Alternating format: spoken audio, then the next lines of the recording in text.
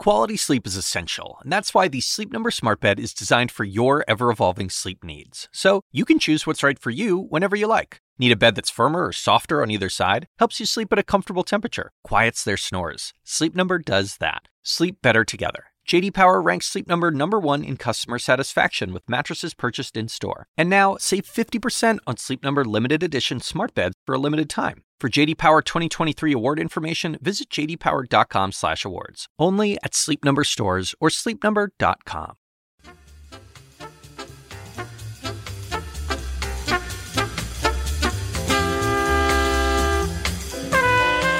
And now, from the University of Chicago Institute of Politics, The Axe Files, with your host, David Axelrod.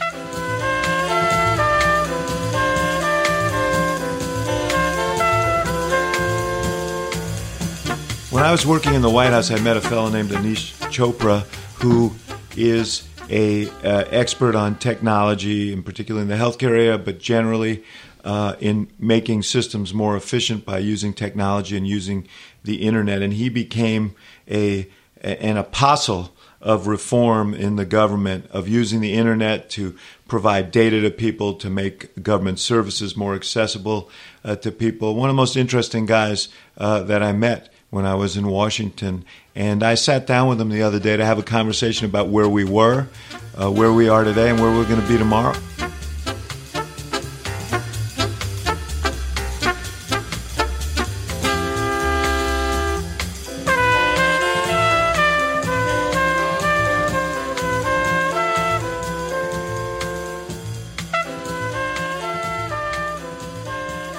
Aneesh Chopra, my old colleague from White House days, the guy who brought the U.S. government into the 21st century when it comes to technology as the chief technology officer for the government. Were you the first chief technology officer for the government? Yes, sir. And I thank you for the chance to be with you today. It was great to work with you all those years. Yeah, it's kind of stunning when you think about it that you were the chief technology officer for the government and that there wasn't any before you. I want to talk in a minute about what you found when you showed up there and what you left when you left there. I also want to talk about your race for lieutenant governor, yes, your foray into elective policy politics to politics. And what you learned about that. But tell me a little bit about how you became who you are. Yeah. Tell me about your family and their journey and how you wound up not at this table, yes, but at this point in life. Well, thanks, David. I many Indian American families came post 1965 when Lyndon Johnson opened up the immigration rules, and like my parents were like many others, they came with graduate degrees to sort of live a better life. And what was exciting about that time was the perception in our family was that you could do anything. It didn't matter that my mom and dad grew up in a bit of a difficult environment. My dad literally was a refugee at the age of 2 and had nothing when they had to leave what was then the Pakistan side of the Indian border when the country was divided. But the idea was if you learned a lot, studied hard, you could actually make it in this country. And so my passion, growing up and as I thought about the world around me. Let me just stop you for a second because there's all this discussion now about immigrants. Oh, it's sad. I'm the son of an immigrant too. How do you? Your folks are still around? Yeah. How do they feel, and how do you hear this whole debate? It is such an odd debate because the vibrancy of the country is all about immigrants joining, participating, engaging. I think like 20 to 30% of the Fortune 500 CEOs had origins in, or their families were immigrants. Either they were or they're the sons and daughters of immigrants. It's an amazing story of America that we open up our doors for people to come in. And that welcome sign has been the hallmark. And to hear the political debate just take us down this horribly sad road, it's odd. Doesn't feel right. Do you feel personally? I mean, do you think your parents, do you feel personally slighted by the discussion? Well, I feel sad for those who haven't made it in. It's one of those scenarios where, hey, we got in when the opportunity was right. Now people want to kick the ladder so no one else can come. So it's just a sad state of affairs because I've got a great life here. I've not had any challenge making it through. I mean, the president was kind enough to invite me to serve in this role. My background wasn't a hindrance or a limitation in any step of my life. But to think that like the next generation coming in is limited, it's terrible. Of course, most immigrant families feel like, how could this country be? How can we have a debate at this stage that says we don't want to have folks come? You campaigned, as I mentioned, for lieutenant governor of Virginia. I did. So you got a chance to talk to a lot of people, including people who have been sort of caught in the switches of this economy. So you can see where there is a market for resentment to be mined, and there are people who are mining it. It is true. Even on our side of the aisle, David, there are people who feel like their middle-class job is being replaced with an overseas worker or an immigrant that's come in temporarily to take their job only to have it then later transition. So we have a lot of resentment. Do you think that was anxiety. a problem when you ran for lieutenant governor? Do you think there was some resistance to you because you were Indian? There was definitely some polling we had studied about would that be an issue if raised, the notion that my background is affiliated and I've been investing in companies, and somehow there was some relationship between what I've organizations I'm affiliated with and this concept of Indian outsourcing was an issue in the academic sense, meaning it was people who were worried about it. It really didn't come up much on the trail itself. I heard a little bit of this guy's all about outsourcing jobs to India. That would be on the social media channels more so than any other kind of stage or debate publicly. But I think it was very modest, but, a presence. You went on and you got an education, but not in technology That's per right. se, but in health issues. Yeah, and in fact, it was my education was largely the internet was the bigger point, and that was I'd left college, went to Hopkins. I was at Morgan Stanley when we took Netscape public, and that was a moment in time where really the economic forces about the power and potential of the internet. What year was that? 1995, and that you public look so offering. youthful. Oh, stop.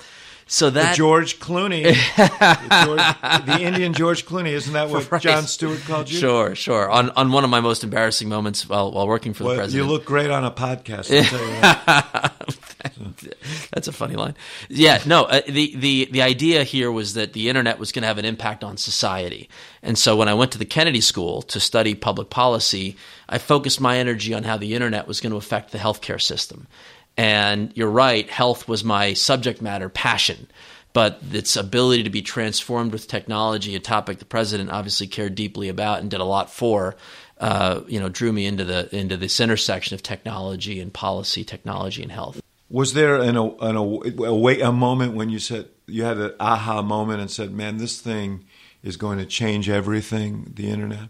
Well, I certainly felt that way. I rode the M2 shuttle bus with a young doctor by the name of John Halamka. That's a shuttle bus that takes you from the kind of Boston campus of Harvard, the medical school, over to the Kennedy School. And he was just an emergency room doctor, and he was expressing to me the challenges that he was undergoing. The hospitals he was working on that were across the street from each other merged, and they were trying to find a way to stitch together the medical records so they could shut down the emergency room. They didn't need to have two.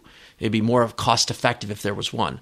And instantly it hit me. They were going to spend $50, $60 million to try to recreate, the information systems for the merged hospitals. And he developed for less than $50,000 an internet program that allowed them to essentially stitch together the medical records, but without having to physically rip and replace all the systems. So a $50 million project replaced with a $50,000 alternative because the internet enabled it to be so. So this all happened on a chance bus ride? You're like, man, this is not nickel and dime 5% improvement. We're talking 80, 90% improvement. And if we could unleash the full power and potential of the internet in healthcare and energy and education and transportation, a lot of that which forces us to be in the left-right divide, which is we want to provide access to important public goods, but they're really expensive.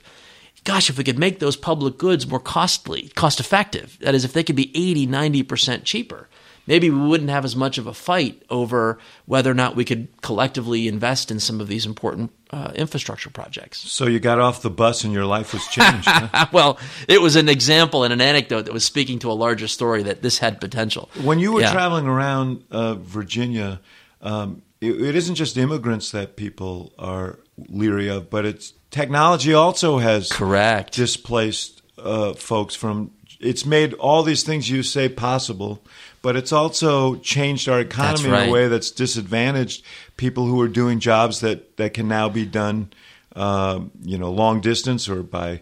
Absolutely. So yeah. So what's the as a policymaker, do you think about what do we do about that? Oh boy, that's a phenomenal question. And the first thing was my mentor. Well, it's actually central to the debate. I've been sitting here hoping to ask a phenomenal question, and I did it. Well, so because my day is made. We are at the.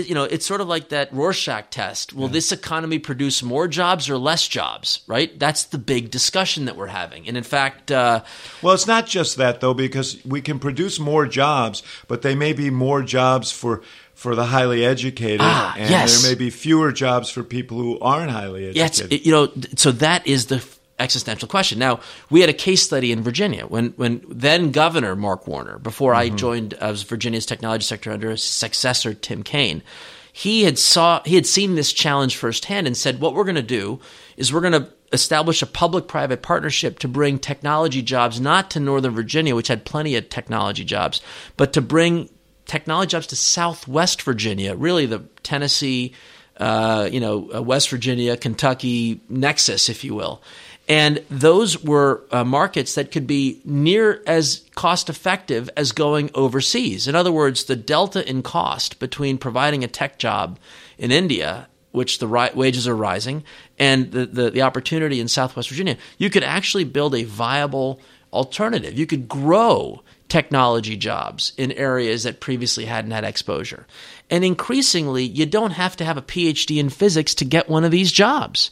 One of the things we worked on when the president launched his Summer Jobs Youth Initiative, which was for disadvantaged youth in the first term, was we acknowledged that if you wanted to be a quality assurance technician, all you'd have to know is how to use mobile apps. You wouldn't have to have had even a 2-year degree, let alone a 4-year degree, in order to get into the tech industry. So quality assurance as one perspective of a tech job, you could make $100,000 a year in this country testing applications, and your on-ramp to that job could literally be a certificate or an industry credential that you could get out of high school. So we've got to find a way to democratize what a, quote, technology job means. And in a sense, the debate we're having about career and technical education, which is, the old days, it was the Votech school that you went to be a plumber or an air conditioner or a mechanic. Well, now you try to be a car mechanic without understanding software. There's more computing power in the average car today than took us to the moon. And so we're starting to see this intersection of technology into the jobs of what was previously the traditional middle class. And that is really both a challenge and an opportunity. Folks have to be educated in ways that they hadn't before, but it means many, many more opportunities for them to thrive, even if they don't see themselves in the mirror as the next Bill Gates. Yeah, but you have to have the sort of infrastructure to do that training. And That's right. To provide that training. By the way, I don't think I could have been a very good mechanic even before the innovations, but that's a whole different story. So let's get back to yours. Yeah. So you had your aha moment. You got off the bus. Yeah. And then what happened? So how did that lead you to work being secretary of technology for the governor of Virginia? So I joined a firm at in Washington, D.C. called the Advisory Board, actually to connect the dots. Jeff Zients, who the president named to be chief performance officer before heading up the NEC, hired me. He was the president of the company at the time. And they focused on research and best practices for the healthcare sector. And so I joined the team to write books, to write studies that were looking at the strategic challenges facing healthcare, and had the pleasure of helping craft our first foray into the role that the internet would play in healthcare, built off of my master's thesis, built off the bus ride. And so we as a company began talking about the potential of technology in healthcare, and we began incorporating technology in the services we provided. We began launching software products for hospitals and health systems, and we began to grow ourselves. We were commenting on the opportunity and then eating our own dog food, building those capabilities into services that we made available. So by the time we had reached some level of maturity, the company had gone public, Governor Warner asked me to help basically serve on the Medicaid board and to think about electronic health records. He put a little task force together, and I got that flavor that policy could play a major role in getting these questions answered. What would it take to transform the delivery system? How do we unleash the power of the internet? It wasn't just buying a piece of software. We had technology challenges, policy challenges, business model challenges. It was going to require a public policy debate. And so at the end of that journey, Governor Warner was very kind to say, you might want to take a foray into this, and introduced me to Senator Kaine, then Governor Kaine, and said, you might want to consider putting him in the cabinet. And he was kind enough to reach out and say, let's focus on electronic health records and electronic delivery of veterans' benefits and thinking about education in new ways. Why don't you become my Secretary of Technology? Now, you're right. The U.S. government didn't have a chief technology officer, but Virginia, under a Republican governor in the late 80s, late 90s, was the first to become a state that had a cabinet-level position called Secretary of Technology. And here's a quiz for you, David. Which Republican governor championed the country's first cabinet position for technology and government? The hint is he's a candidate for president this year. Jim Gilmore. Yes, sir. Who would have thought that? Yeah. This could propel him to 0.5%. So but good for him. Good for him. I still can't get my arms around the fact that there wasn't a chief technology officer before 2009 in the U.S. government. And I have to tell you that my sense of the government when I got there is that, not surprisingly, things were done the way they'd been done forever. Yes. They weren't quite quills and ledgers, but it wasn't that much more advanced. And it struck me that as if we truly call ourselves progressives who believe in the role of government, then we have a big obligation to try and make government work more efficiently and effectively. What did you find when you got there? I mean, were you as appalled as I was about the state of affairs? Well, look, I came out of state government where we were still running, 20-year-old, 30-year-old pieces of software. And so I was attuned to the challenges. And we really embraced the president's vision of bottom-up change. And so our core philosophy was, if we could start opening up the data in the government and allow anyone, whether they be government employees or nonprofits or even businesses or outsiders, to connect to that data in new and clever ways, they might be more interesting and innovative than if we got the agencies to change their direction on a dime. And to crystallize this small example, I think I had to be approved by the Senate, right? So the Senate approved the president's nomination of me in late May. And within 2 weeks, the chief of staff, Rahm, calls a meeting and says, look, the president's going to meet with Senator John McCain tomorrow about immigration, was the topic. And I think there was some discussion about, well, we thought it might have been some policy discussion coming out of it, but that may not result in something. Are there areas in which we can improve the way our immigration system works for people? Because to your point of effective and efficient government, it's not the most friendly experience, even if you're trying to do the right thing and come in and participate legally. And so the president walked out of the meeting with Senator McCain and said, in 90 days, I'm going to transform the way the American people interact with our immigration department. And I challenge, my CTO, my CIO, my chief performance officer. And at the very same time, he kind of You knew he was going to do that, well, right? Of course we had to tell. We had to prepare. Because otherwise that could be a really sign up for the shocking assignment. thing to learn. Yeah, well, we signed up for the assignment. And the reason was the agency was in the middle of a $1 billion IT modernization project, David. When we went over there and said, hey, what can we do in 90 days? They were sort of like, what? We're just like in the middle of this huge 10-year IT project. We took these principles that have animated the way the internet operates, and we said, look, let's start with the data. Let's open up the data. And it's an interesting story. What did we do in 90 days? We produced a site that flipped the model upside down. It used to be you'd have to call, or your lawyer would have to call the immigration department, what's the status of my application? And it's like calling a black box. They won't respond. I wait on hold for hours. I don't really know what's going on. We said, hey, what if we flipped it upside down? What if it was like Burger King, have it your way? Would you like us to text message you if your application processes from step 1 to step 2? Would you like an email? Would you like fries? Would you like fries? Yes. And more importantly, we demystified what it takes to have an application. So we said, how many steps does an application go through? And they said, well, 200 plus steps. Well, we got them to agree that there's only 7 major steps that the application goes through. So why don't we disclose on the website, you're in step 1. Here's the estimated time to step 2. Here's what's needed to make sure that you can cross over to step 3. So you demystify, you open up the data. David, the customer satisfaction ratings came out. The immigration portal that was launched 90 days after the president asked us to work on it was the highest customer satisfaction rating for Hispanic Americans. Highest customer satisfaction rating of any government website. I mean, it's mind-boggling to think that, folks would think of the, Immigration Department as a place of, excitement and service, right? It's not normally what you'd anticipate.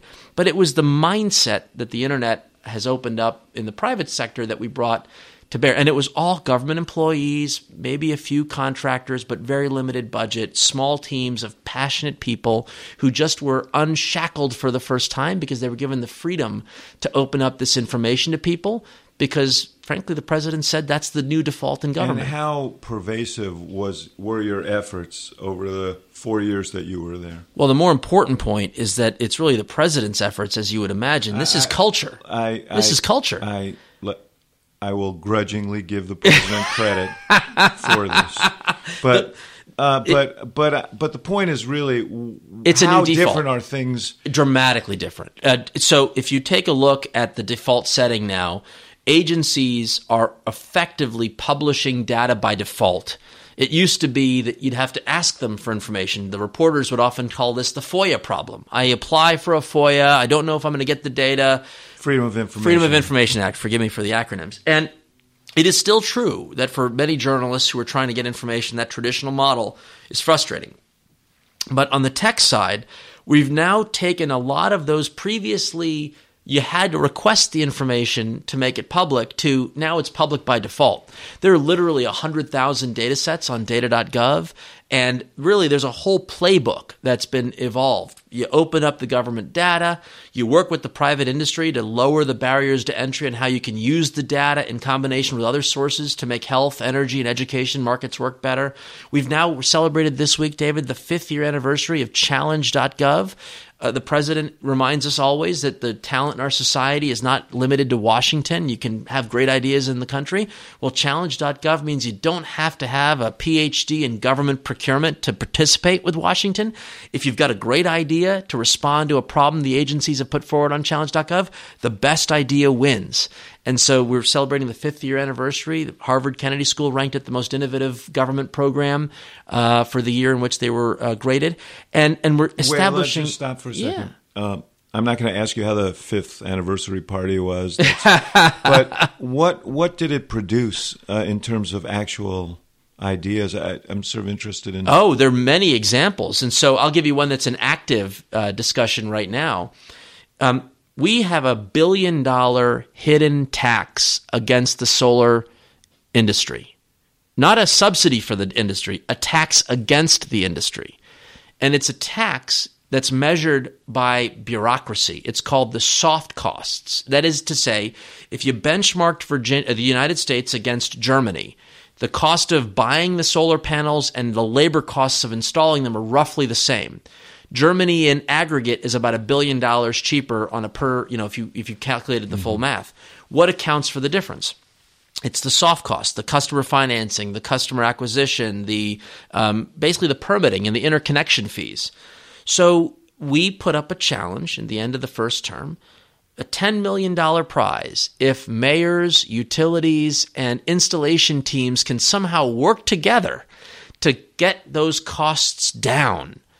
And what's amazing, David, is that in the last month or two, they've announced 5 teams have pre-qualified to now get to the final rounds of this competition to get to a 7-day permit to plug in time frame. I was on the phone earlier today with the Pacific Gas and Electric, PG&E, CIO, the IT leader, who's supporting not fighting, but supporting the teams by saying we're going to create web connections and use the internet so we can make it easier for folks. If you want to buy a home, you'll go from permit to plug-in in 7 days. So, David, if that works and we can cut $1 billion of savings out of the cost of solar, instead of fighting over with Congress to add $1 billion subsidy program, which would never get through this crazy House, what would that mean for society? And so that's a bigger idea, but there are lots of smaller ideas. Hundreds of agency problems have been solved in novel and clever ways because of the challenge construct of the presidents. So, what the hell happened on the healthcare.gov? So here's the bad, and I'll share the good. Okay. I think the bad is well known, but go ahead. Well, briefly on the bad. Yes. Literally,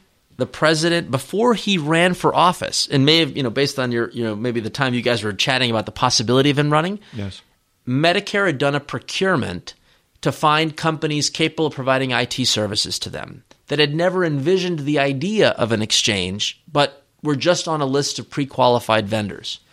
So when the president was successful and signed the Affordable Care Act into law, CMS turned to that pre-qualified list of vendors, not to the list of people who had experience building health insurance exchanges. Is this a flaw in government? Of course. It's the procurement problem. You can't blame the agency. They had to get it up and running relatively quickly. If they had started from scratch, David, it would have been 2 to 3 years before they could even get permission to write the first line of code. They wanted to get going, and so they said, okay, I'll use a pre-qualified list and hope that these folks know what they're doing. And to give you an example of the math, in order to get a username and a password set up on the healthcare.gov site, the first term, the team spent almost $250 million just to stand up the ability to set up a username and a password. That had a $50 million annual maintenance fee just on that login process. Well, after the disaster and the SWAT team came in, and the folks that have experience with the internet had the chance to get in there and participate, they rebuilt that system for $4 million with maybe $250,000 annual maintenance. A system that was only up and running 91% of the time, that meant 2 hours out of every day the system was down, was now 99+% up and running. It used to take many seconds to process an internet transaction down to milliseconds. So far better performance, dramatically lower cost. Shouldn't someone have anticipated this problem? So, this is an interesting policy question, which is, obviously, as you know, from the White House perch, we never get involved in procurement decisions at the agency level.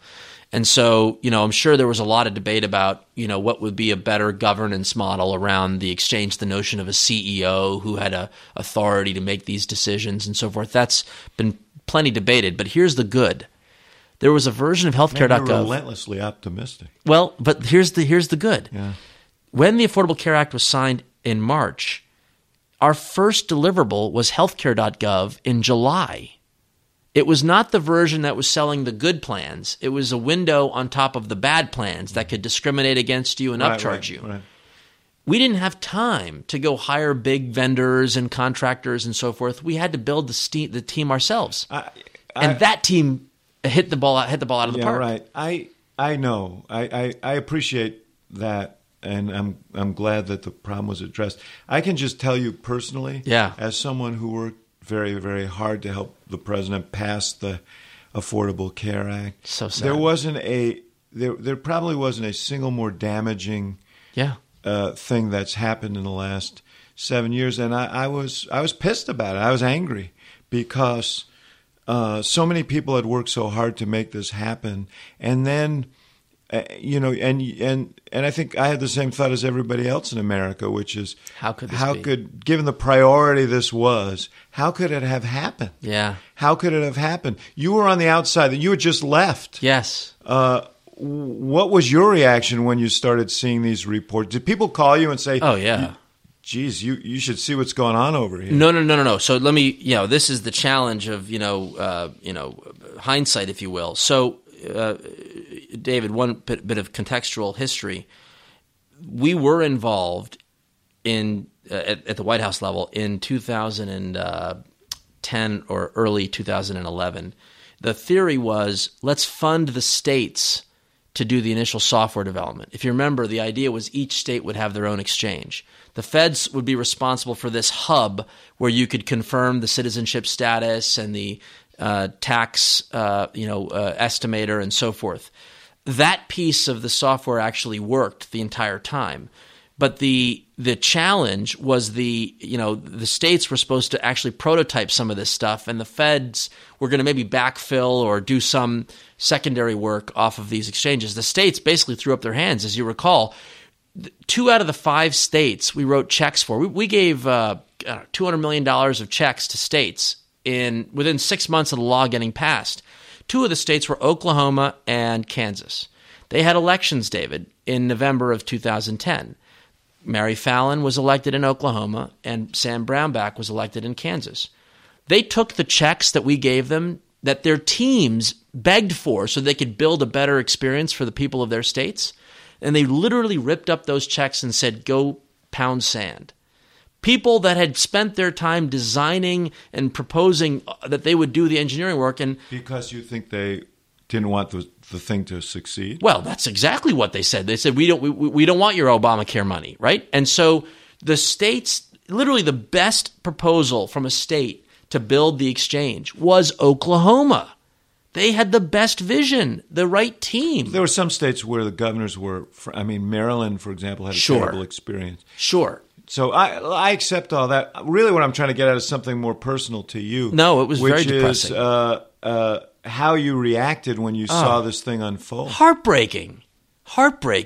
Because so many of the principles that the president put forward on how we were supposed to modernize the government just weren't followed. And it was disheartening. And everything is about, what could I have done differently? What was I supposed to do? What could I have done to influence this? How did I fail our president? We all have a sense of failure. Now, truthfully, I was out in 2012 to leave and run for office. So the bulk of this activity really was kind of in that time, post my departure. Yeah, we will absolve you. No, but I don't mean that to say that somehow. No, I understand. The mechanics of it were, we had a lot riding on the success of this, yes. and it also, the fact is that I embrace what you're saying about the great capacities of technology and the internet to really revolutionize the way government does its work, the way it delivers services. But that has become a poster child for failure, and it makes it harder to sell people on these initiatives, Well, but what's fascinating is what's happened now. We've leapfrogged. So the heart of what I've been thinking about is the line between the government and the private sector and the nonprofit community is blurring when it comes to these digital services. So not only can you shop now on healthcare.gov, but if you can't figure out which plan is right for you, there are dozens of alternative places you can go that might give you a recommendation. So I mentioned the fact that Uber surveyed their drivers and found that like 60% of them said, even though I can shop on healthcare.gov, I don't know which plan to pick. It's complicated. Shopping for health insurance is complicated. So rather than just say, go try harder, they don't know whether to get the black car plan right, or the Uber X plan. Yeah. But what happens is they found a startup called Stride Health that said, hey, we're going to take the raw information from healthcare.gov and we're going to bring our own intelligence and data mining and so forth. We can help give you a single cost estimator. Forget all this deductible, premium, copay, coinsurance language, which is very, it's very alarming for people. What does all this mean? They say, hey, here's your estimated cost. For you, for who you are, for the expected expenses you're going to incur in healthcare, here's your estimated cost. And they're going to compete on providing a better estimator. And if people choose better plans because tools like Stride and others are available, it's an example of how the internet allows us to connect resources in new and clever ways. The average senior on Medicare Part D is leaving $500 on the table because they pick the wrong plan. Having a site that works doesn't solve the problem of what plan do you pick. You got to have these, growing number of services that can say, hey, for you and your family, for the medications you've been on and what we think you might be on given your chronic condition, here's the plan that's right for you. That kind of advisor recommendation service, that's what's coming. And I think that's really the excitement of what the president's now done with all this. So in that vein, put your visionary cap on. Yes, sir. not that Donald Trump Make America great. Those are nice, but put your visionary cap on and tell me what how you see the next 10 years. Look down the road. Yeah. What is healthcare going to look like? Yeah. What is I know you work in the education field. Yeah. In energy. How is this technology going to continue to evolve, and what can we expect the world to look like in 10 years? So let's take three. Healthcare first. The average American will get the right care in the right setting at the right time.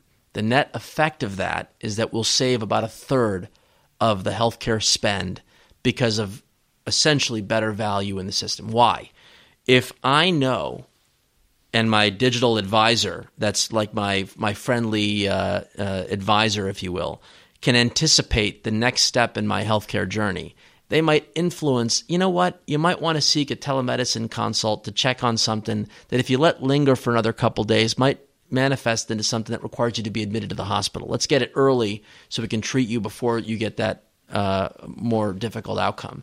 So we're going to have these advisors that we're going to entrust with all of our health information that are going to mine that information and say, gosh, we think you should get that checkup, or you should come in for that additional, oh, you've got back pain? We think you should see this physical therapist before you see that orthopedic surgeon, because chances are people like you get back on your feet because this can really work the issue out without you having to have a surgery you didn't need. So on healthcare, we're going to see people advised, if you will, to get care at the right time and in the right location, and hopefully at a much better price. So that's the healthcare piece. You know, we have this digital divide. Yeah. Are people who aren't fluent in the internet, how are they going to take advantage of this? So the best way to think about this is when the country went from pension plans to 401ks, we democratized information and gave people the ability to make choices on their own. But not everybody went and got their PhD in finance to sort out what stocks to buy. Yes. It gave rise to an industry that were called, fiduciaries, right? Brokers, Vanguard, Fidelity, for the masses. I don't have to have that PhD in healthcare data or to have a smartphone or to have any of these sort of modern tools. All I have to do is hand the proverbial key of all my information to the person I trust, whose then job it is to provide me that information back. It might be a phone call that I wasn't expecting that reminds me to do something, but what it allowed that phone call to happen was this digital connectivity, the internet working in the background. And so in health, in energy and education, information will flow to where we think it have the highest and greatest use. And that might mean for me personally that I'm trusting someone else to do that work for me, because our system allows for that. The President's Affordable Care Act actually will reward healthcare organizations that provide those recommendations to me. Right now, doing so will be at your peril if you're a hospital, because you're going to lose revenue. Whereas if you're going to be a part of the future, making sure that people get the care in the right setting that lowers the cost is actually, you get to share in that savings. Do you ever worry about all this information trafficking out there on the internet? Absolutely. I think that's a concern for people. It is. And in fact, this is another example where governments played a very important role. You know, Facebook and Twitter allow you to open up your information and protect it, usernames and passwords, and we're reasonably good about it. But, you know, you're not going to have your life, unless you're a celebrity with bad photos, your life won't end if your Facebook account is logged into by another person. It may be embarrassing, but it doesn't hurt your overall stature in life. But if it's your healthcare data, if it's your students' learning records, if it's your energy data coming off of the smart meter that's at your home that decides when and where you're using your energy, that needs a higher level of security. And so one of the important things that we'd been working on to close this innovation gap is to get the government to play the convener, to work with the private sector to say, let's upgrade the security and privacy in health and energy and education, where we regulate you anyway. We're not going to prescribe for you exactly how to do it. We probably would over-engineer it, but let's create the conditions for those industries to improve the quality. So here's a small little example. If you and I wanted to email our health records to each other, in the old days, if I sent it to you on Gmail or whatever, it's like susceptible to hacking. Anyone could grab your email. Well, in less than 90 days, we challenged the private sector. develop more secure standards, a secure version of email where I can identify exactly who the sender is, exactly who the receiver is, and I can encrypt the message in between. And in less than 90 days, we had a prototype of what a secure email foundation would look like, and now it's in regulation for every doctor. With the Secretary of State. I know. My goodness, how challenging. Yeah, but that's the point. Every doctor, every patient, every nurse, in theory today, can have basically a secure email account where they can participate on the health internet. Just one more question on this. What is the classroom of the future going to look like? 24/7. So what will happen is the child will leave the classroom, and on their digital checkout from the classroom, a mom, a guidance counselor, the local 4-H center where the kid goes after school can digitally reconnect with that child, and they'll pick up the learning just as they left. So as an example, if I find myself struggling with fractions and proportions, but I want to play a game when I get home, I can connect that game to my child's performance data, and they may tee up aspects of the game that will effectively help my kid understand the concepts that they struggled with in the classroom. And then the teacher will find out how far I've progressed. So by the time the teacher hands back on, gets the handoff from the digital services in the home to the teacher in the classroom, they'll be able to understand exactly where this kid is and where they aren't. So you'll have much more personalized instruction, personalized tutoring, personalized intervention, because we're going to have these systems talk to each other in a safe, secure way. Virtual reality school football games. I don't know about all that. You can play on a football team without ever leaving your home. You're right. And no fear of concussion on the child, right? Yeah. You can be safe and competitive. So you ran for office. Yeah. One of my missions in life now is to try and persuade young people that being involved in politics, being involved in the system, is you lost. I did. Do you think you might do it again? Absolutely. This is such an exciting era. So running and losing is just as empowering as, I don't know if it's as empowering. It's obviously less than if you won. But the conversations I would have with folks that I normally wouldn't meet in my techie life really gave me a perspective about where we have problems and challenges and where we got to focus our energies. And I was shocked at just the reaction. If you go to some of the toughest towns in Virginia, I may have won 60, 70%.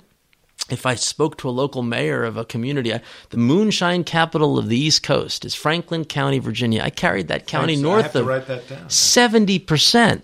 I carried 70% of the vote against someone who's from rural Virginia. And so it was fascinating. Not because they were drunk. No. It was, the message resonated. And so, you look at the reaction, and yes, I had a tough run. Older white women, went to my opponent like 75-25 or something. But not because I think they were against what I was saying. It's that he was fighting for women's rights. Remember, the transvaginal ultrasound was the fight in Virginia. Yeah. And so there was a rationale for why the vote fell the way it did.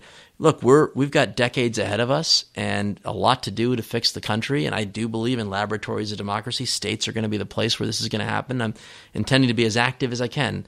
And, the governor just yesterday asked me to take on the Council on Virginia's Future. And, we're going to work on this, making the workforce system work better for people. So we're going to set up a program that allows employers to communicate what they're looking for and to have schools and universities respond faster to the demand and to make sure that job seekers connect. So this is an opportunity. It's going to be exciting to give this a shot again in the future. Well, Aneesh,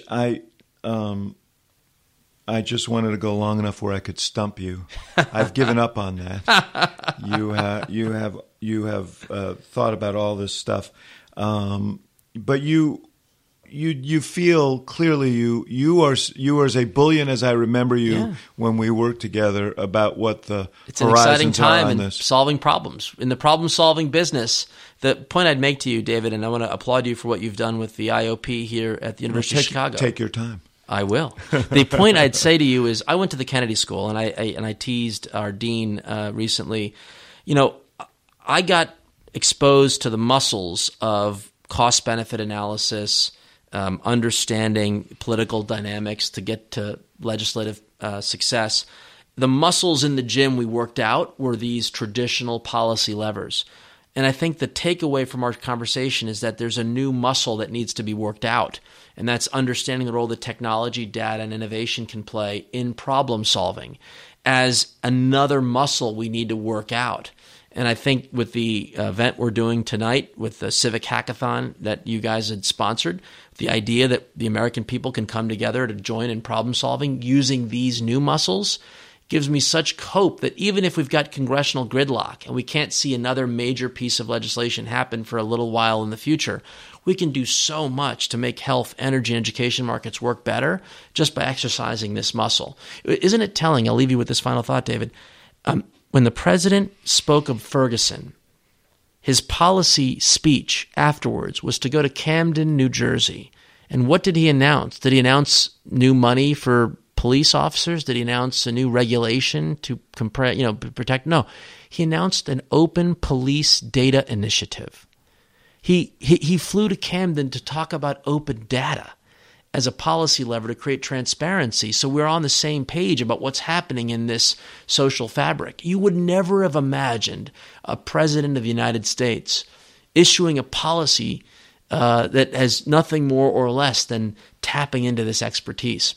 And it says a lot about the tools that are in the toolkit for policymakers over the next decade. There's a lot we can do. We're just getting started, and I'm hopeful. It's going to happen at the federal level. It's going to happen at the state level. It's going to happen at the local level and internationally and between public and private sectors. And so I call this handshakes and handoffs, the idea that there's a lot of bipartisanship around these tools. These muscles, these technology data innovation muscles, are not that controversial.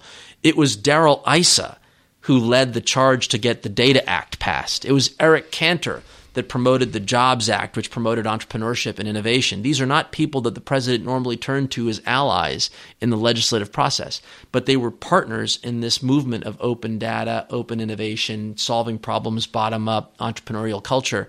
And so that's why I'm so excited. Who couldn't be excited about this? Yeah. How about an app that just makes Congress work more efficiently? Do you have one of those? We can work on it. Can you get your brainiacs working on that? Let's do that. Anyway, Aneesh Chopra, thank you so much. Really, I always got a kick out of your energy in the White House, and I'm glad to see that you're the same guy I remember. Well, thank you so much for having me. Thanks. It's a pleasure to be on the show. Thank you for listening to The Axe Files. For more podcasts like this, subscribe to The Axe Files on iTunes. And for more programming from the University of Chicago Institute of Politics, visit politics.uchicago.edu.